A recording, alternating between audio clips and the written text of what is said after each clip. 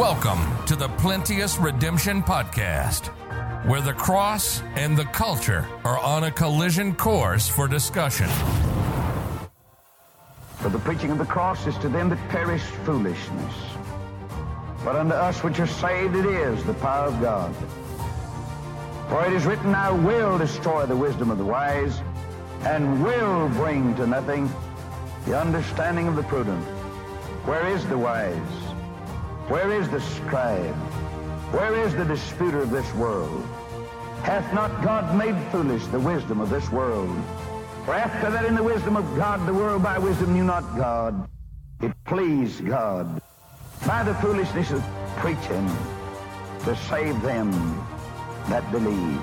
For the Jews require a sign, and the Greeks seek after wisdom, but we preach Christ crucified.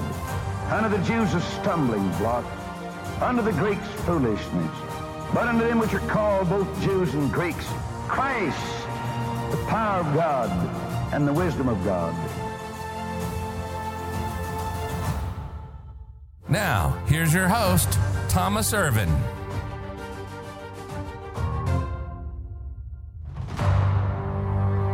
All right, Romans chapter 1. Romans 1. And we have made our way out of the introductory passages of the book of Romans, verses 1 through 7. And we have made our way into verses 8 through 15, which details Paul's deep desire to see the people at Rome, the church at Rome. And we're going to look at some more interesting background today that may have contributed to Paul's desire to be there at Rome. And we're gonna, you'll see. We'll get there. I don't want to get ahead of myself and and repeat myself. So let's read verses 8 through 15, and then we'll dive into it and talk about it and try to make sense of it all. Verse 8, first, I thank my God through Jesus Christ for you all, that your faith is spoken of throughout the whole world. For God is my witness, whom I serve with my spirit in the gospel of his Son, that without ceasing I make mention of you always in my prayers, making request if by any means now at length I might have a prosperous journey by the will of God to come unto you. For I long to see you, that I may impart unto you some spiritual gift, to the end ye may be established. That is, that I may be comforted together with you by the mutual faith, both of you and me. Now I would not have you ignorant, brethren, that oftentimes I purposed to come unto you, but was let hitherto, that I might have some fruit among you also, even as among other Gentiles. I am debtor both to the Greeks and to the barbarians, both to the wise and to the unwise. So as much as in me is, I am ready to preach the gospel to you that are at Rome also. Let's pray. Father, we sure love you. Thank you for loving us. We thank you for your word.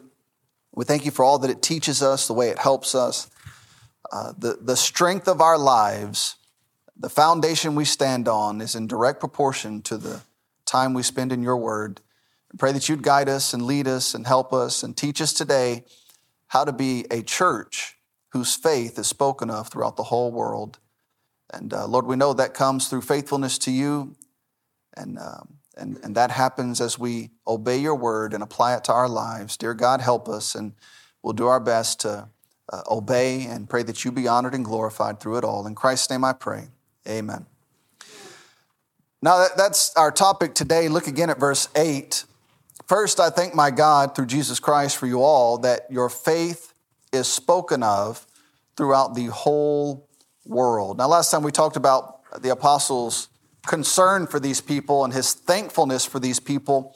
And you'll see that a comma is added there after his being thankful to God. And he explains why, that your faith is spoken of throughout the whole world. And we've talked about why this is so miraculous, because there's no apostle there. In fact, he goes on to tell them that you need to be grounded. All right, so I need to come teach you. I desire for us to have a mutual faith, make sure we're in line together, and it would excite me to be there. In fact, we're going to look at some some of the times in the Bible when the Apostle Paul wrote to a group of people and he told them, your faith comforts me. I am excited. I am overjoyed because you demonstrate faith in Jesus Christ. And that just does something to somebody who loves Jesus Christ. When they see a group of people who are striving to be obedient to the Lord, man, what a joy that is. And the exact opposite is true. You see a group of people who just refuse to obey God, or an individual that you look at and you know they just keep making these ungodly decisions, and it's grievous. And you know where it's going to end up. And you go and you try to help them, you try and explain to them, you try to be nice and encouraging and all those things, when you really want to pick up a 2x4 and crack them in the head. Right. Because you're about to make a mess of your life. And you don't have to. If you would trust God and trust Jesus Christ, not only would it strengthen your life, would it make you strong, but it would demonstrate a faith that the world of people who love Jesus Christ would be so excited to see. The Bible is very clear. The way of the transgressor is hard. People keep saying, I don't understand why my life is so hard. Why is it so difficult? Well, the problem is if we sat down and talked about that, you'd be steaming mad at me. Because we're going to go back 10 years, 15 years, 20 years, and we're going to talk about some decisions you made. Were you in church or out of church? Well, I went occasionally. Well, that's the first problem. Did you read your Bible or not? Well, I read it on Easter. There's a second problem. It'll start compounding and it'll start building, and we're going to see a pattern of bad choices that cause you to end up in a terrible situation, and you're sitting there wondering, why is God doing this to me? Are you God? Because that's the only person you could be talking about. You made the decisions. So it wasn't God that did this to you. In fact, if we went back and I showed you the decision you made compared to what God would have told you to do, you're going to find out real fast that it was you that did this to you. And had you obeyed God, you'd be enjoying the blessings of a fruitful life on a firm foundation right now. And if you're not, that's why. Now, we're not talking about problems. Everybody's going to have problems. We talked about it in Sunday school last week. The Lord said, here's a foolish man, here's a wise man. They both built a house. The wise man built his house on a rock. The foolish man built his house on sand. A storm hit both of them. All right, so being wise and obeying the Lord does not exempt you from problems. It prepares you for them. Amen. It gives you a foundation to be on so that when they come, you don't shatter. Brother Hoyt and Miss Kathleen going through back to back medical problems and sicknesses and all these things. It's discouraging. Miss Pat, if her hair's not on fire, I'm guessing she's not happy.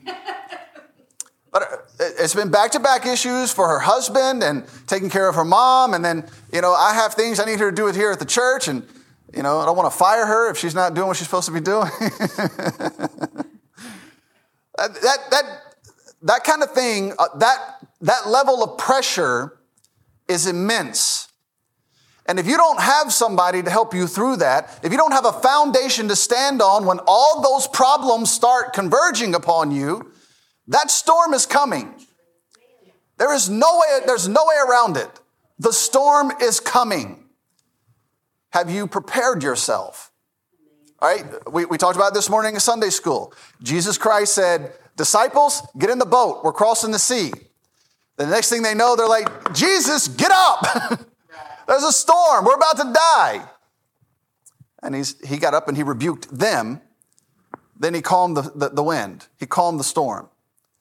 All right, so he said, we're getting in this boat. We're crossing this sea together. He didn't say there wouldn't be storms on the way. And now you can go through life in the boat with Jesus Christ and let those storms pound you, being ready, running to the Lord as your refuge, or you can get in that same boat, cross that same sea of life, that same storm's going to come and you can do it all by yourself. It's up to you. I would encourage you to have a faith that keeps you close to the Lord and in obedience to his word. And if you're obedient to his word, it's going to build a life that is prepared for storms, that's prepared for difficulty. Now, here's the harder part. Something we're going to find out in just a moment. Some of the people Paul wrote to and said, I am so encouraged and comforted by your faith. They were in the midst of affliction because of their faith. So everything I just told you is just life's problems. Now let's compound that by a government power that hates you and would like to put you to death. So we've got it pretty easy in our current situation. And what concerns me is that ease and that comfort. Like we talked about this morning at Sunday school, people get saved and they say, Jesus did all that for me? I'm never going to hell? Yeah, well, where's the recliner? I'm just going to kick back and do nothing now. I don't need to. Jesus did it for me. Well, the Bible repeatedly says, God himself says, sometimes I have to send or allow terrible tribulation and affliction to stir you up. I don't want to be stirred that way. I don't want you to be stirred that way.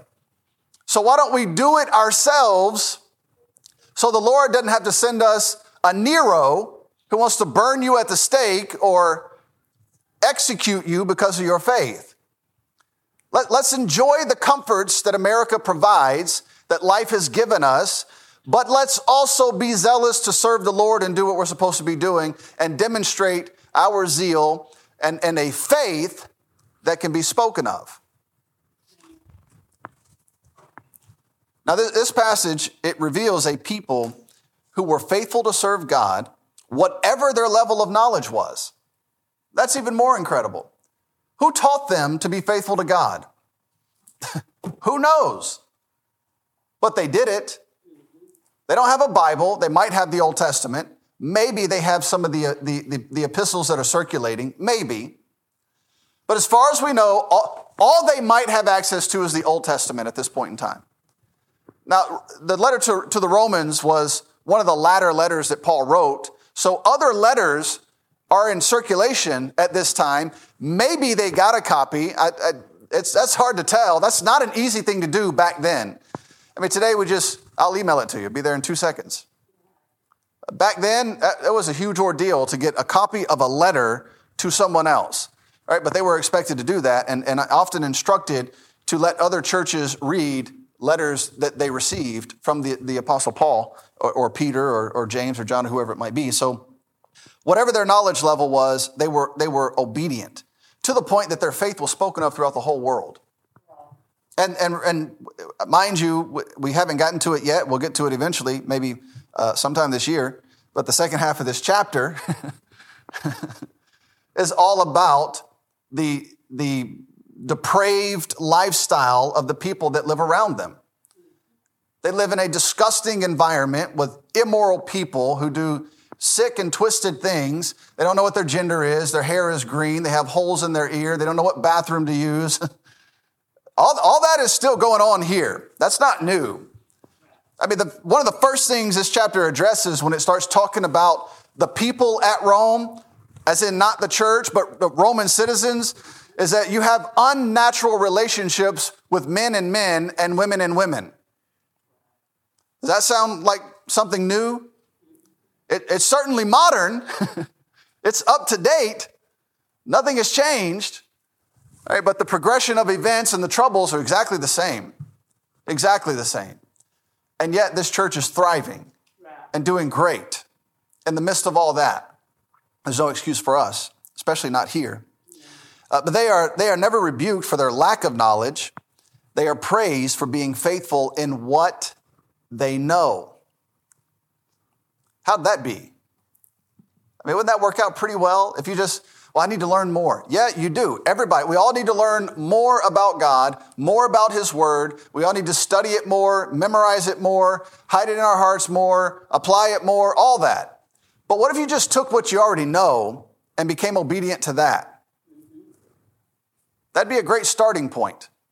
And the Lord says to these people who, as far as we know, lack knowledge, so the Apostle Paul has to write them this epistle to give them the knowledge they need. And he says to them, your faith, it's wonderful. It's good. So whatever it is they knew, they were practicing it. They were faithful to it. They were diligent in whatever it is they knew. And the Lord praised them for it. So we just need to be faithful to what we know and strive to continue to learn more. Lester Roloff used to say, when I learned better, I started doing better. That's a good approach to life. That's simple country boy approach. Lester Roloff went to Baylor University. You know how he paid his way through school? He took a milk cow with him, a dairy cow, to college and would give them a certain amount of milk every day to pay his way through school. You probably couldn't do that today. And don't bring pigs here to the... Amen. Your faith is spoken of throughout the whole world. Something about this church in Rome stood out to the world. To the world. He didn't say it was spoken of throughout all of Christianity. He said their faith was spoken of throughout the whole world. People all over were hearing about this church and what they were doing. That's incredible. Their faith, their confidence in Jesus Christ, their dependence upon God, it was spoken of throughout the whole world. Not their temples, not their buildings, not their properties, not their food. I mean, Italian food is pretty good. That's part of the problem. It's not good for you, but it tastes good. But that's not what, Paul didn't write and say, man, I heard about that pasta you made last week. I heard about your faith. That's amazing. He didn't say, I heard about the monuments in Rome, the aqueducts, and you have roads. You have cobblestone roads in Rome, which were, for their day, a feat of engineering, incredible.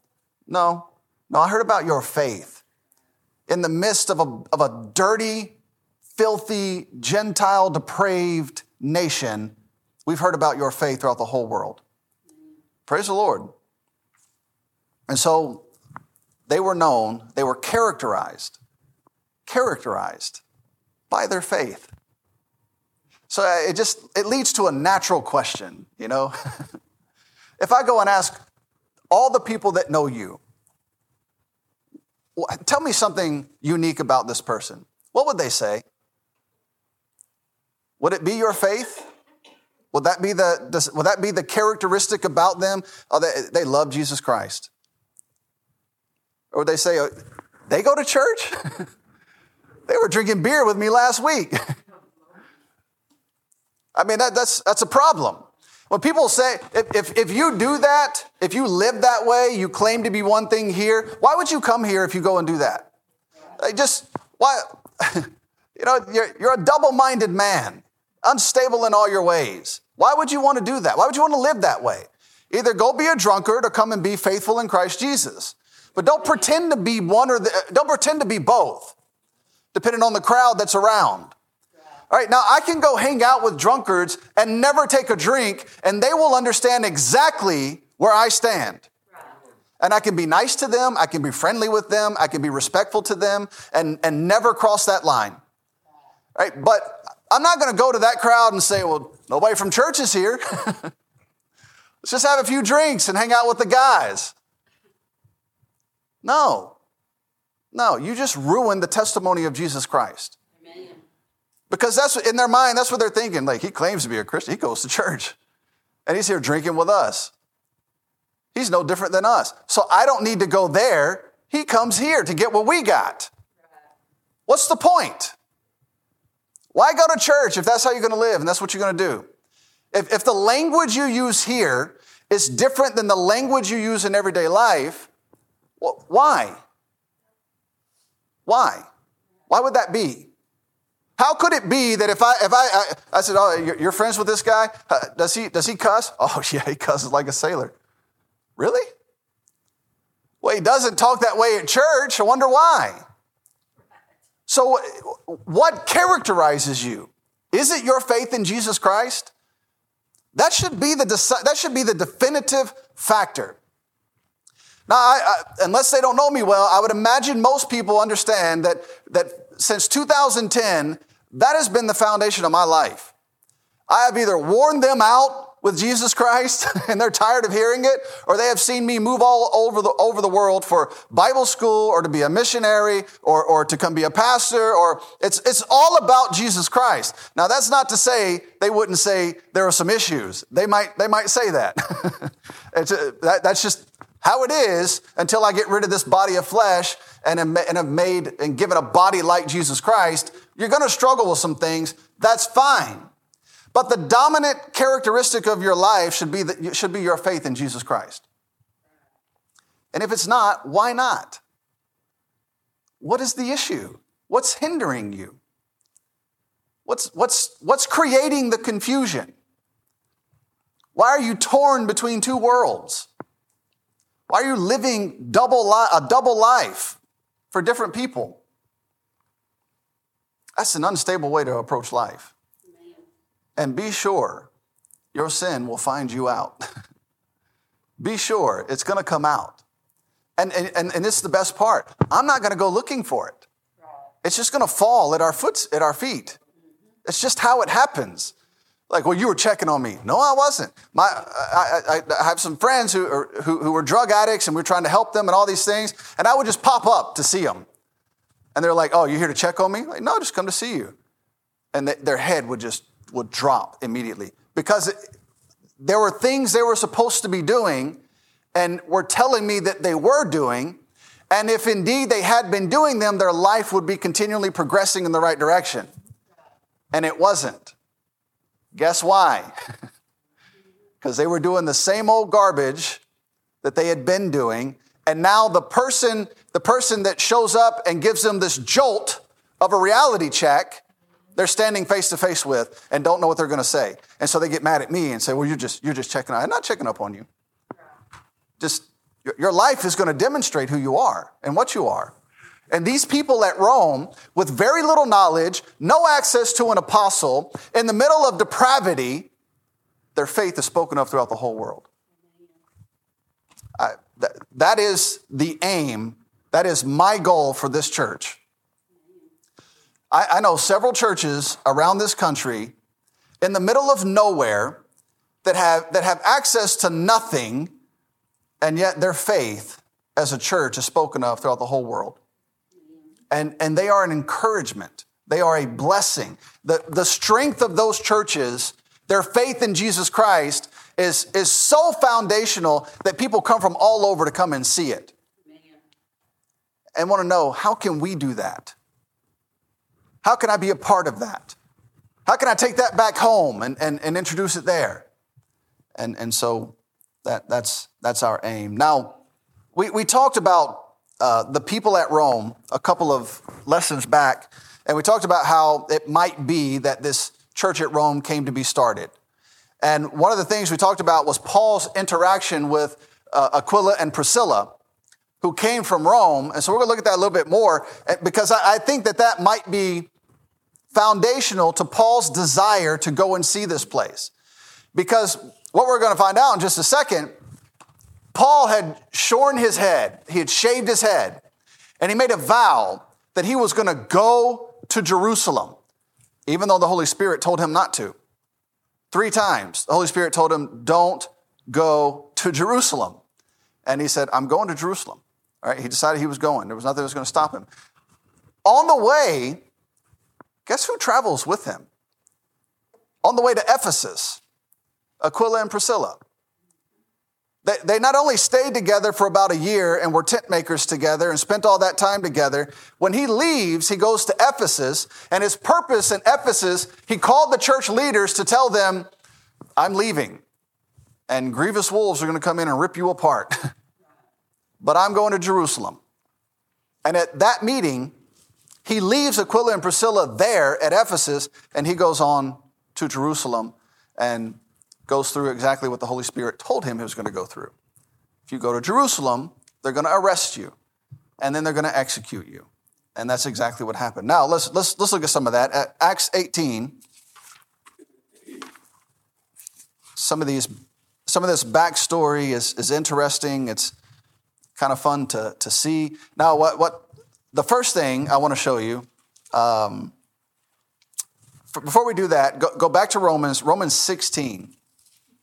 Hold your place in Acts and go to Romans 16. If you have a Bible that has the footnotes in it, put there by the King James translators, look at after verse 27, the very end, you might have a footnote there. Some Bibles don't include them, so you may or may not have it. But if you do, look at this footnote put by the King James translators, written to the Romans from where? Anybody have it? From Corinth, right? So Paul is in Corinth, and he writes this letter to the Romans, and then it says it was sent by Phoebe, servant of the church at Cenchrea. All right, now come back to Acts 18, and we'll read verses 1 through 3. After these things, Paul departed from Athens and came to Corinth. All right, so this is where he is when he writes this letter to the Romans. And this is the interaction. This is what's so interesting about this, all right? He's at Corinth. He's about to depart and go to Jerusalem. When he leaves Corinth, he's going to start his route to Jerusalem that eventually gets him arrested. But in Corinth, he meets this couple who were forced to leave Rome. And so I can't say it definitively, but it seems like this is what started this love for Rome in his heart and mind. All right, so if you come back to verse 1, after these things, Paul departed from Athens and came to Corinth and found a certain Jew named Aquila, born in Pontus, lately come from Italy, with his wife Priscilla, because that Claudius had commanded all Jews to depart from Rome, and came unto them. And because he was of the same craft, he abode with them and wrought, for by their occupation they were tent makers. So he spent about a year there with them doing this, making tents. And they are forced to leave Rome because they're Jews, for no other reason. Now, the Bible gives some idea as to why that might be. We'll look at that in just a second. It could be just because they were Jews and the world hates Jews. It's God's chosen nation. The world hates them. It's just how it is. If it wasn't for the long-lasting Christian influence on this country and many others, they'd hate the Jews also and would provide them no protection. And the problem is now we're running off the residuals of what used to be a country that was built on Christian principle. It was never a Christian nation, but it was built on Christian principle in many ways, and it caused it to be a firm, strong country, and it lasted this long, but I'm afraid we're about to kiss it goodbye. Anyway, so Paul, he's there with Aquila and Priscilla. He teaches them, and if you'll remember later, Aquila and Priscilla teach Apollos, the same people. But where'd they get that from? The Apostle Paul. This is a strong relationship between these people, and they came from Rome, and I can only imagine what they were telling him about Rome and about the believers in Rome.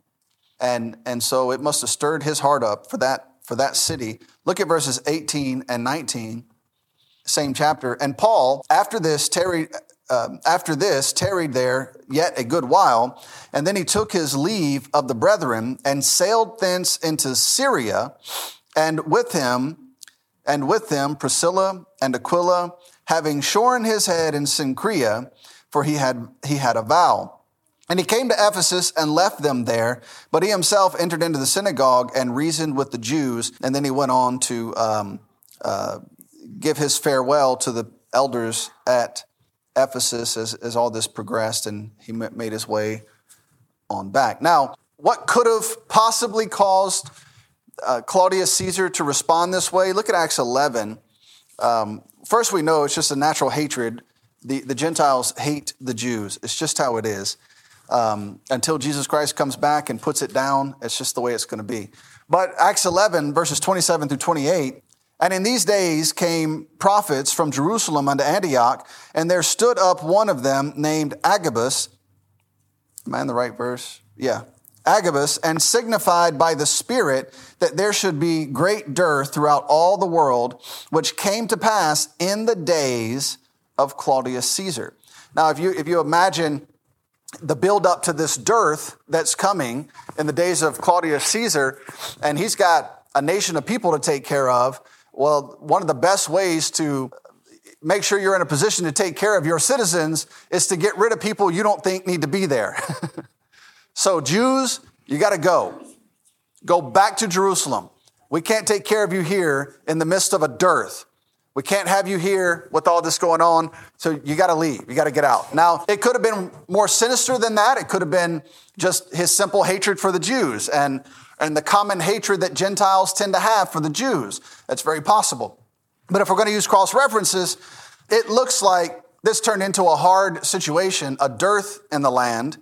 And of course, Agabus, he prophesies here. It's the same Agabus who told Paul, don't go to Jerusalem. Later, this same Agabus would be used, and he took Paul's girdle and said, this is what's going to happen to the man that owns this girdle, and tied himself up. But Paul was determined to go. With this forced removal also comes persecution. And it's unfortunate that sometimes persecution is required to stir up God's people. I wish that wasn't so. I hope we don't have to go through that, but it looks like our country is heading in that direction. And if, these next few elections are going to be very telling about the future of our country. And it's sad that we're in a position that the two men who will likely be the two candidates is all we have. That's a pathetic place to be. All right, whether you're Republican or Democrat, both sides should be looking at our choices and saying, what's wrong with us? What have we done? All right, now I'm going to vote for the man who's going to do his best to give us our freedom to preach the gospel and to remain free and relevant. All right, that's the one that I'm going to vote for. But I don't like either choice. It's like the Lord has two reprobate monkeys standing in front of us, one who's half brain dead and the other one who's not brain dead. But when you hear what he has to say, it's just as problematic. You might as well be brain dead. You couldn't leave your wife alone with that man, and he's going to be president of the United States. All right, so we're not in a good spot in either direction. And we're moving ideologically as a country, we're moving in a direction where people who despise God and hate people who would cling to God are taking positions of power.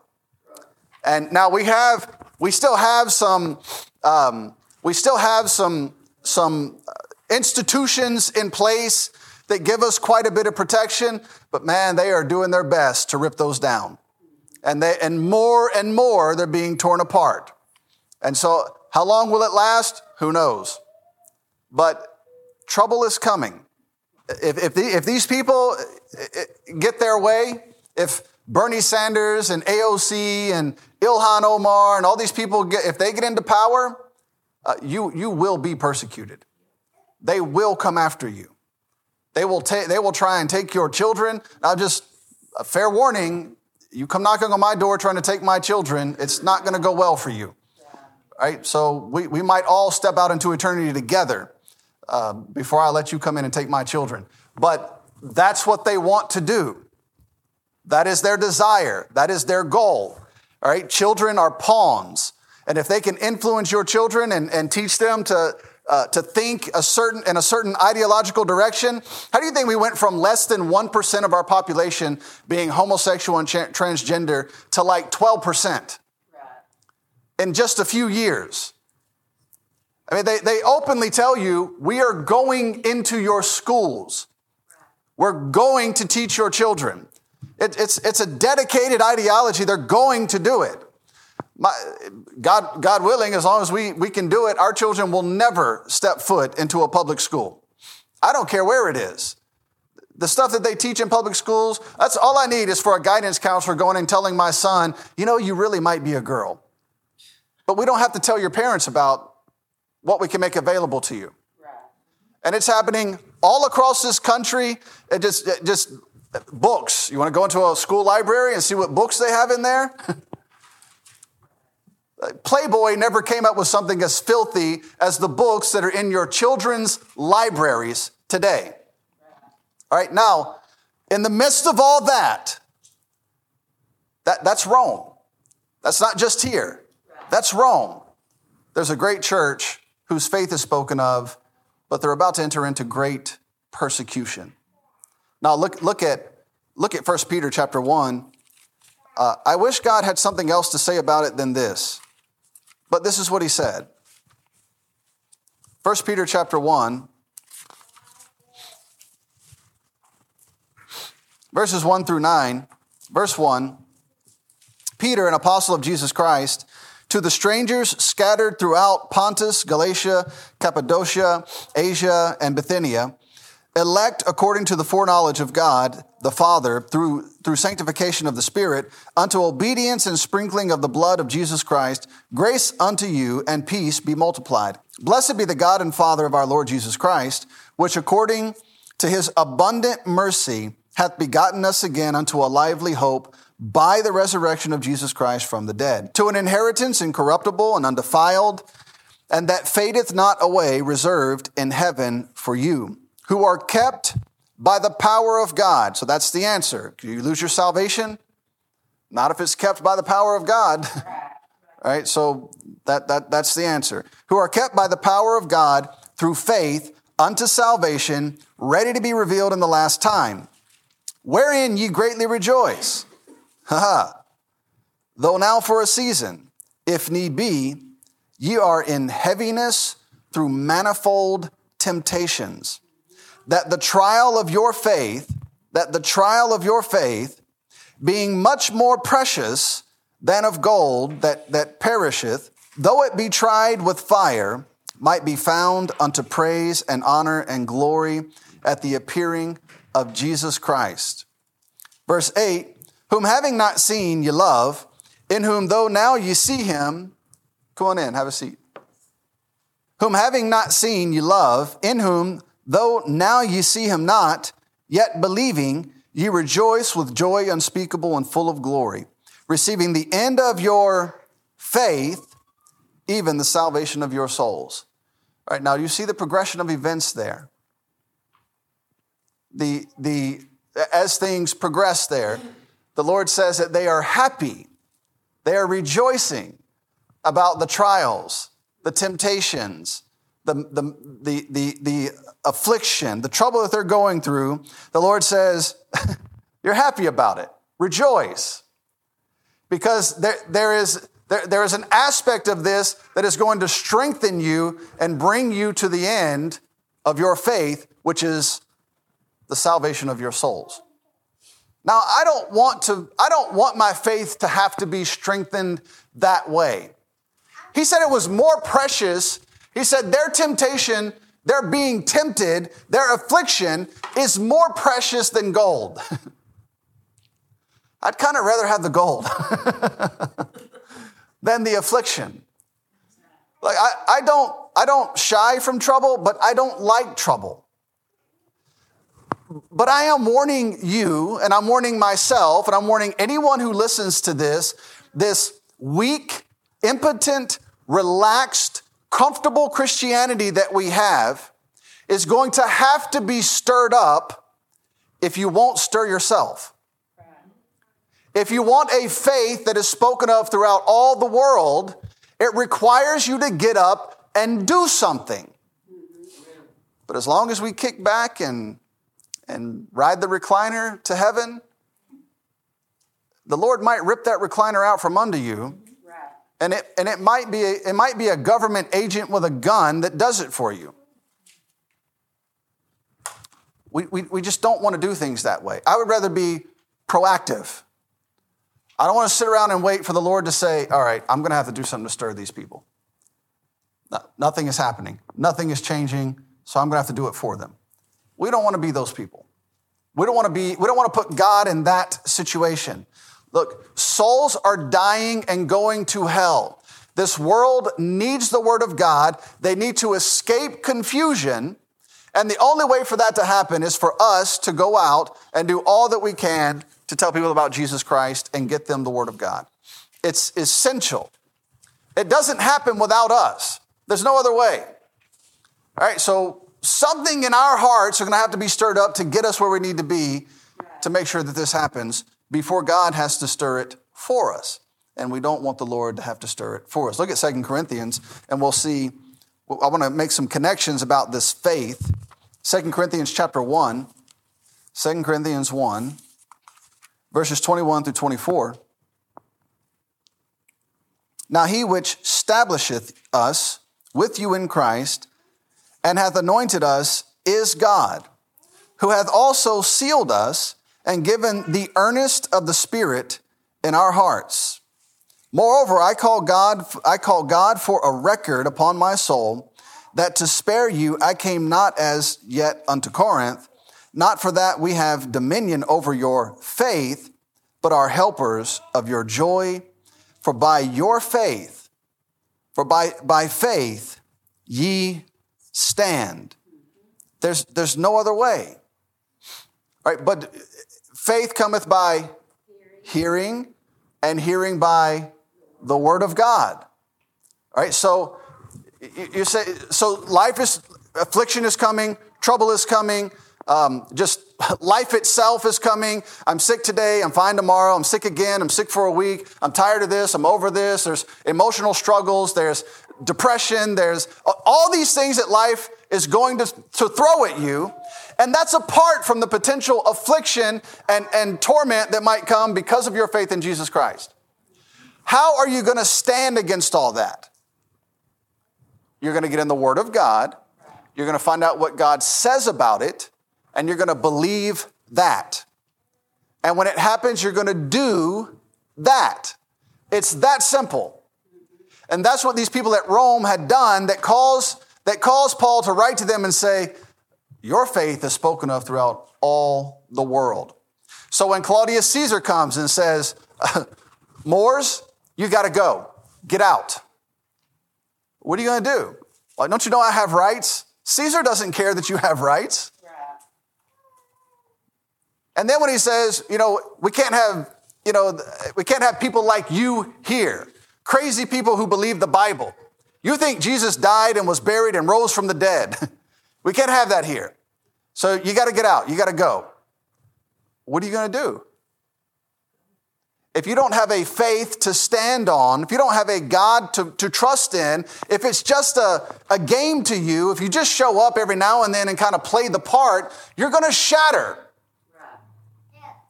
And you're going to say, well, I have a Bill of Rights. You don't have a bill of anything anymore. It's all just about gone. We're getting close. And so claiming that this American patriotism, I love this country. I do. I'm thankful for it. I'm thankful for the freedoms that we have. But I hate to be the one to tell you that your patriotism is founded upon something that America used to be. It is rapidly moving in a different direction. It's not the same place. You have the same patriotism, but it's being applied to a very different country. And it's leaving people like us behind. People who believe in God, people who love God's word, people who just want to be left alone and free to worship God the way that we want. We're going to get left behind and trampled upon. Where are you going to stand when that happens? What are you going to stand on when that happens? It won't be a Bill of Rights. It won't be a constitution. It won't be your patriotism. None of that is going to be valid. If you don't have the Word of God, if you don't have Jesus Christ, if you don't have an understanding from God's Word how this world operates, you're going to crumble. It's going to be rough. It's going to be hard. Look at Ephesians 1.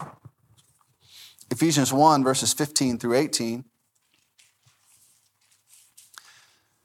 Wherefore I also, after I heard of your faith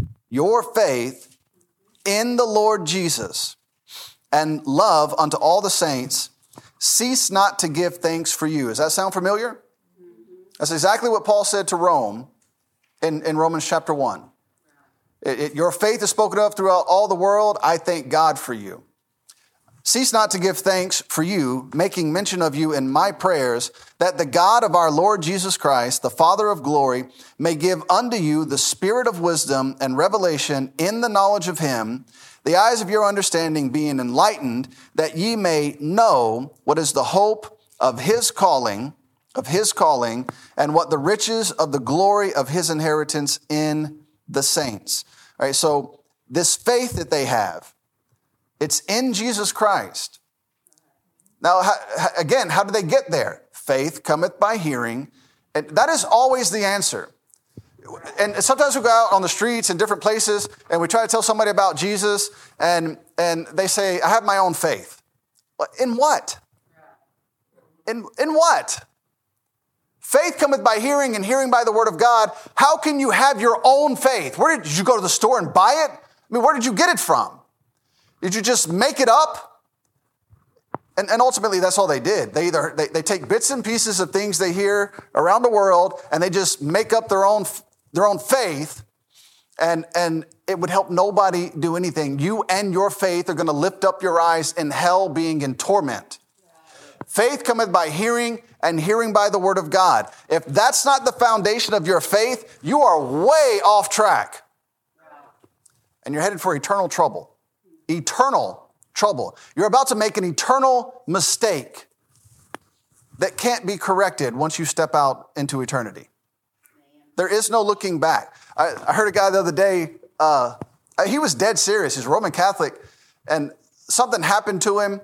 I think he got knocked out or something. And he said he woke up in a hospital with this bright light, and he said, I thought I was in purgatory. He was dead serious. And I said, never mind.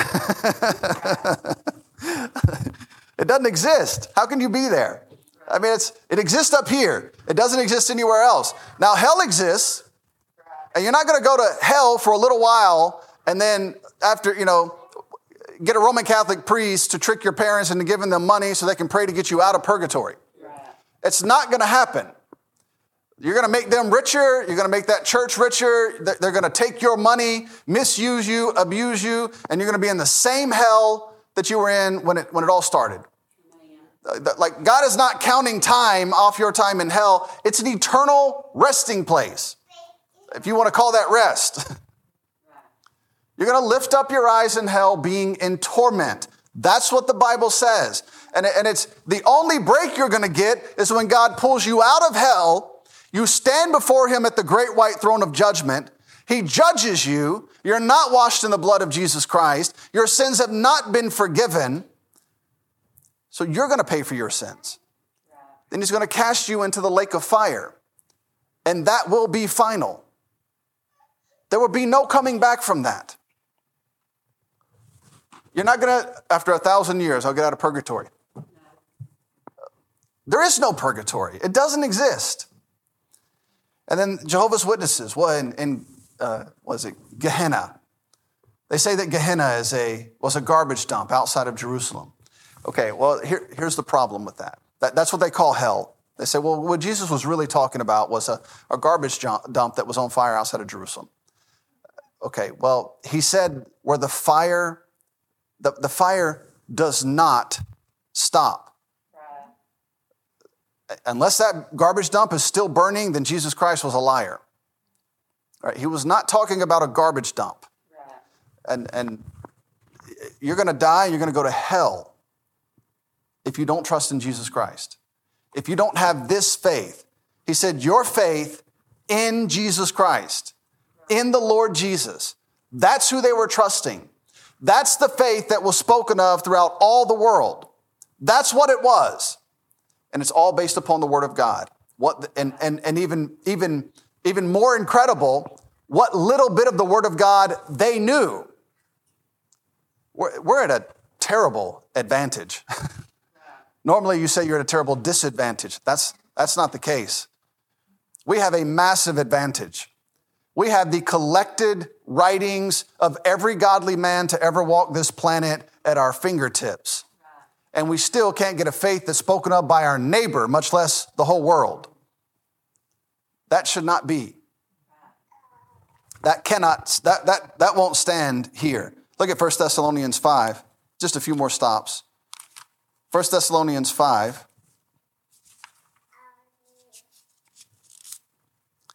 verses 5 through 10. Ye are all the children of light and the children of the day. We are not of the night, nor of darkness. Therefore let us not sleep, as do others, but let us watch and be sober. I mean, that's pretty simple instruction. People say, well, I don't know what God wants me to do. Okay, here's two things. Watch and just be sober. Well, you mean I can't drink beer? Why do you want to drink beer? What's the problem? The reason you want alcohol, the reason you want drugs is you're trying to get rid of something. You're trying to numb something. You're trying not to deal with something that needs to be dealt with. That's the entire purpose. There's no other reason. Well, it feels good. Compared to what? Facing reality? It might feel good compared to facing reality. The problem is reality's not leaving. And your lack of sobriety is only temporary. And you're going to have to do it again. And you're going to have to do it again. And every time you step back, every time you step out of that drunken stupor or that drug-induced stupor, reality's still sitting there waiting for you. It's not going anywhere. So act like a man. Stop being a weak coward. Step up and do what you're supposed to do. Take care of yourself, take care of your family, be where you're supposed to be, do what you're supposed to do, get your emotions under control. If you have Jesus Christ, He has enabled you to bring this body under. And your failure to do that is a choice that you made. Stop making that choice. I know that sounds overly simplistic, but that's about how it goes. Verse 7, for they that sleep in the night, and they that be drunken are drunken in the night. And that's now today it's gotten so bad that they go ahead and take care of the day and the night and walk around in a drunken stupor. Verse 8, but let us, you see that? That's that's them. All right, if the people of this world want to walk around in a drunken stupor, that's them. But now He's going to turn to us, who should not be part of them. And if you are, that goes back to what we talked about a few minutes ago. Why? Why are you double-minded? Why are you on both sides of the fence and wonder why it's tearing you apart? All right, but let us, who are of the day, be sober, putting on the breastplate of faith and love, and for an helmet, the hope of salvation. For God hath not appointed us to wrath, but to obtain salvation by our Lord Jesus Christ. Verse 10, who died for us. Does that mean anything to you? He shed His blood for your sin. Why can you not try and have a faith that's spoken of throughout the whole world? Why do you have to continue to struggle with the very things that He saved you to take you away from? Why would you do that? Who died for us, that whether we wake or sleep, we should live together with Him. That is the ultimate goal and resting place of the Christian. We're going to go to be with the Lord Jesus Christ. And I certainly hope you'll be there and be part of it all. And so look at 1 Thessalonians 3. 1 Thessalonians 3, verses 1 through 8. Wherefore, when we could no longer forbear, we thought it good to be left at Athens alone. Now, where did Paul go after Athens? Who remembers? Yeah, we just read it. Good job. You let the teacher give the answer. The studious one, the teacher's pet. So he went to Athens, so not long after what you're reading right here, not long after that, he wrote that letter to the Romans that we're studying today.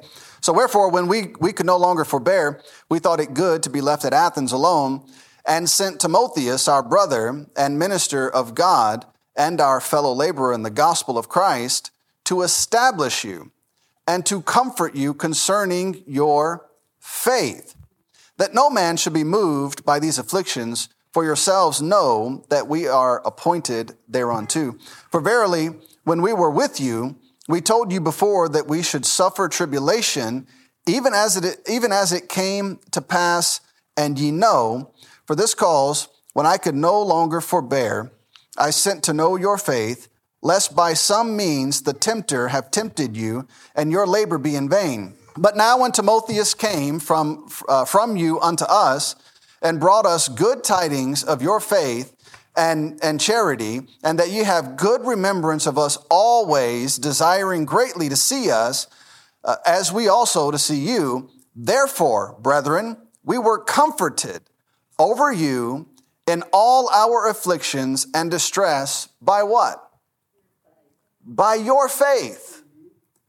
Do you see what your faith could do for somebody else? People that love the Lord Jesus Christ, when they meet somebody who is faithful to him, it encourages them. It comforts them. And here you have the Apostle Paul in the worst of situations, afflicted. And he said, but man, when I heard about how faithful you've been, I can stand. I can keep going because I know that you have chosen to be faithful to Jesus Christ. That's a big responsibility. That means your individual faith has that potential to do for somebody else.